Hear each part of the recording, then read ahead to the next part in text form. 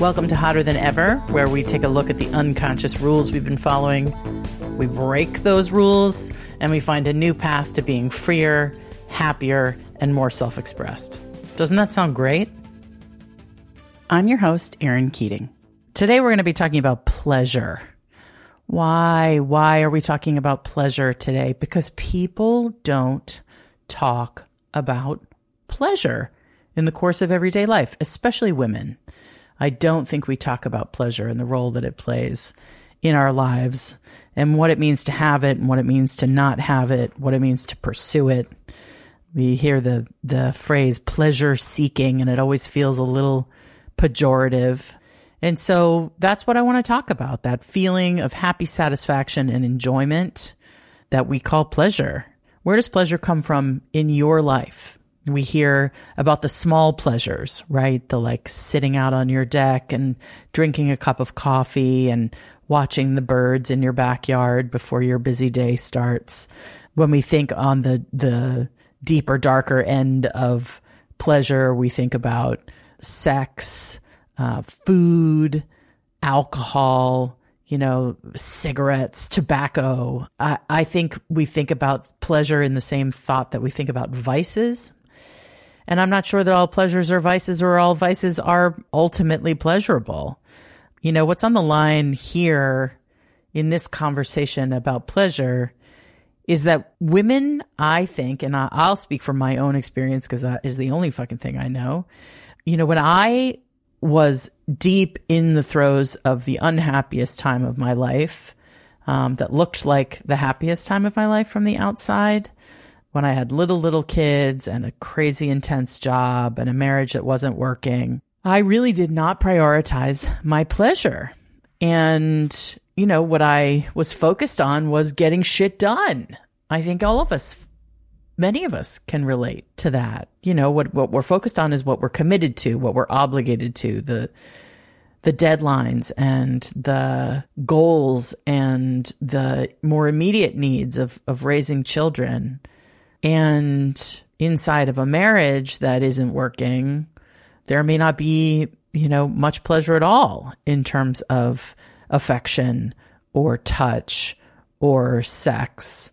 And I think it's just worth looking at all of it. I think when we don't prioritize our pleasure, our happiness and our joy suffers. And I often feel like women are holding on so fucking tight to the things in their lives that they aspired toward, that they wanted so badly, that they worked at, that they, the marriage and the children and the career, that sometimes pleasure ends up taking a back seat. And so that while we have all this stuff on the outside, inside of it, we are not enjoying ourselves. And I wonder what it is that we are afraid will happen if we take a second to slow down and think about what would please me in this moment? What would give me pleasure tonight, this weekend, this year?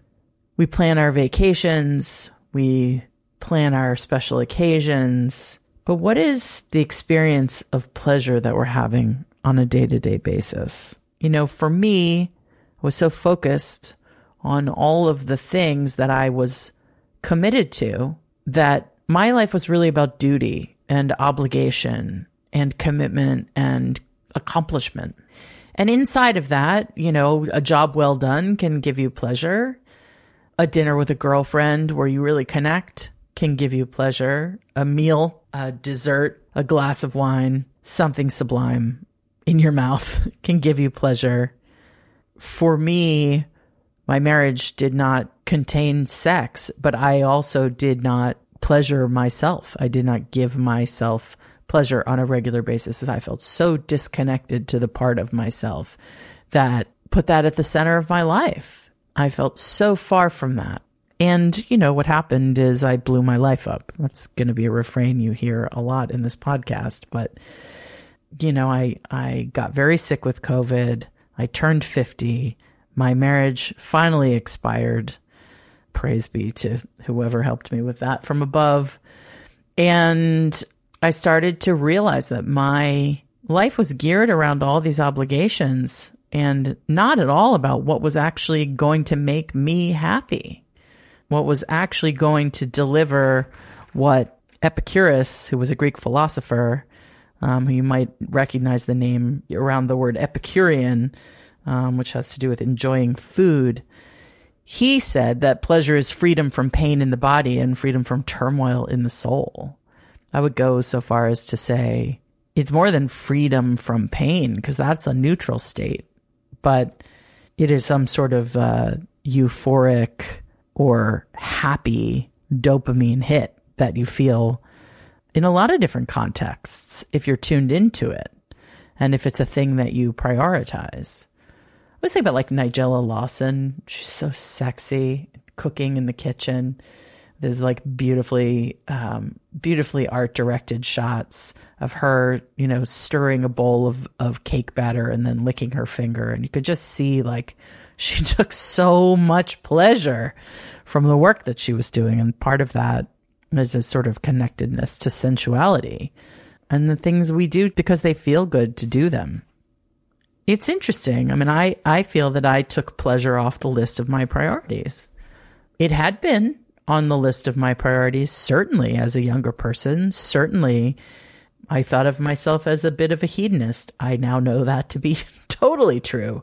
I am a hedonist. I seek pleasure, and I want more and more and more of it, especially in the food and sex areas of pleasure. But I judged myself for that a lot as a younger person. And then somehow the pendulum swung and I found myself totally disconnected from that. I think as the flip side, the clapback of pleasure is if you overindulge. And I think that's what our culture is afraid of, is not pleasure so much as the overindulgence, where if you take too much pleasure, if you eat too much chocolate cake, you have too many orgasms, you're too focused on sex, then, all will go to hell in a handbasket. And, certainly the flip side of pleasure seeking is that you're chasing that dopamine hit, and that can lead to addiction, and addiction can lead to depression and anxiety and insomnia and, just being a generally fucking miserable person.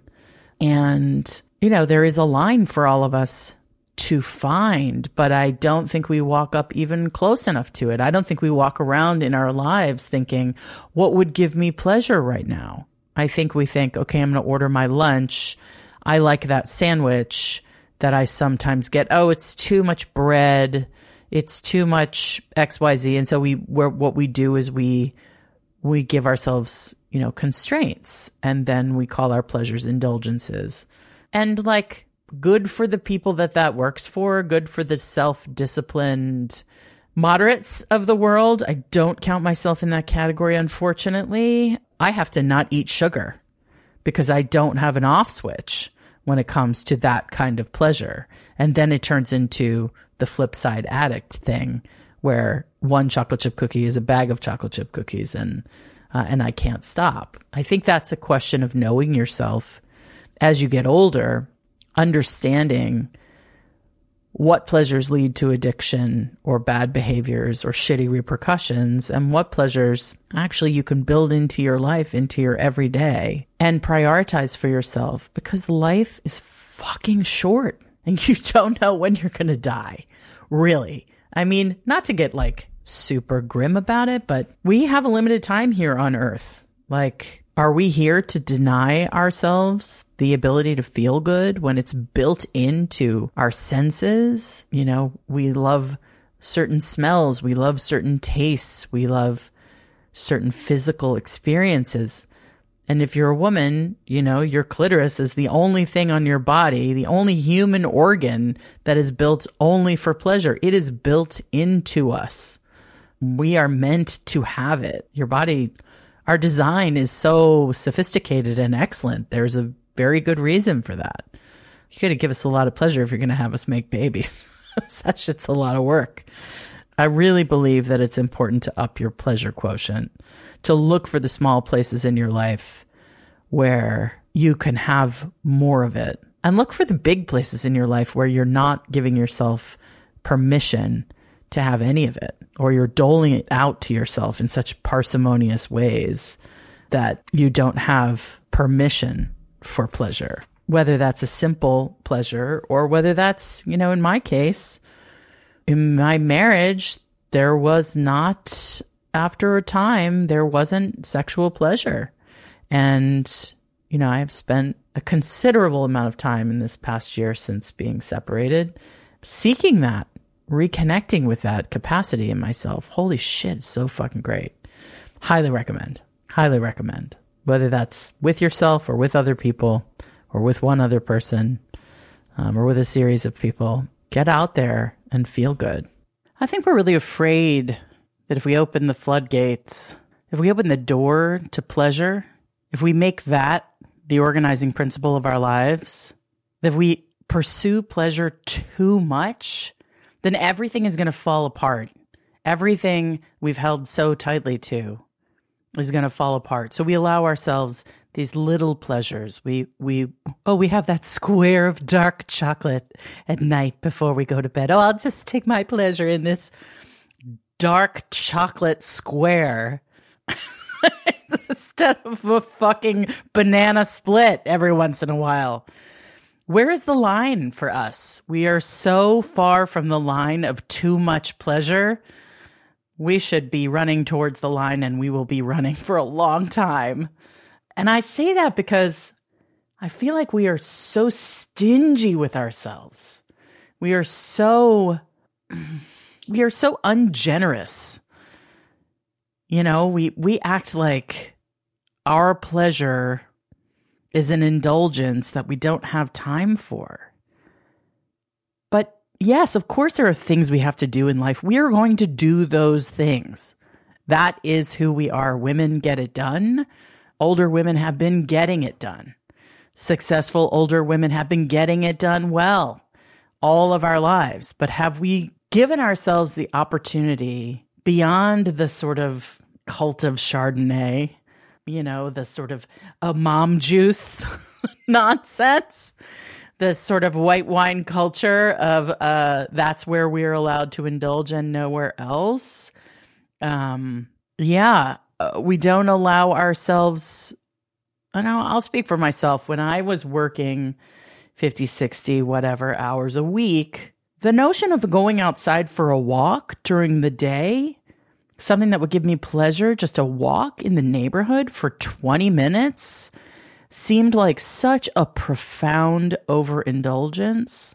Today, if I want to take a fucking walk, I'm taking a fucking walk. Today, if I want to stop and get in a hot tub naked in the middle of the day, I'm going to do that because I'm working from home and I live in Southern California, and that is one of the great pleasures of life in Southern California.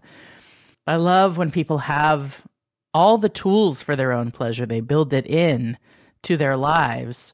They have the ice cream maker, but they never fucking make ice cream. They have the hot tub, but they never get in it.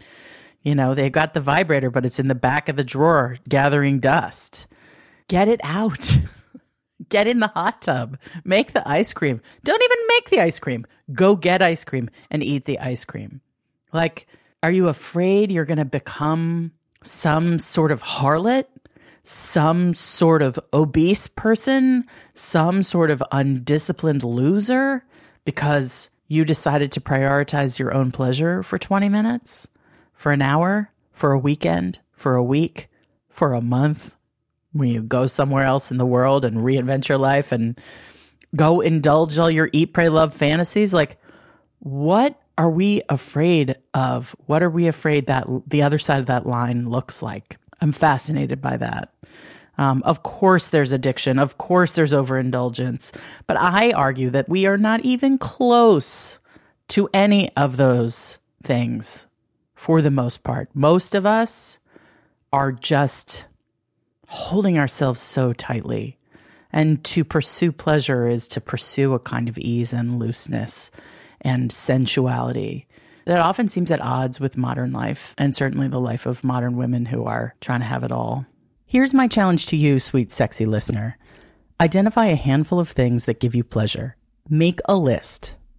And then add some pleasure, big or small, to your everyday life.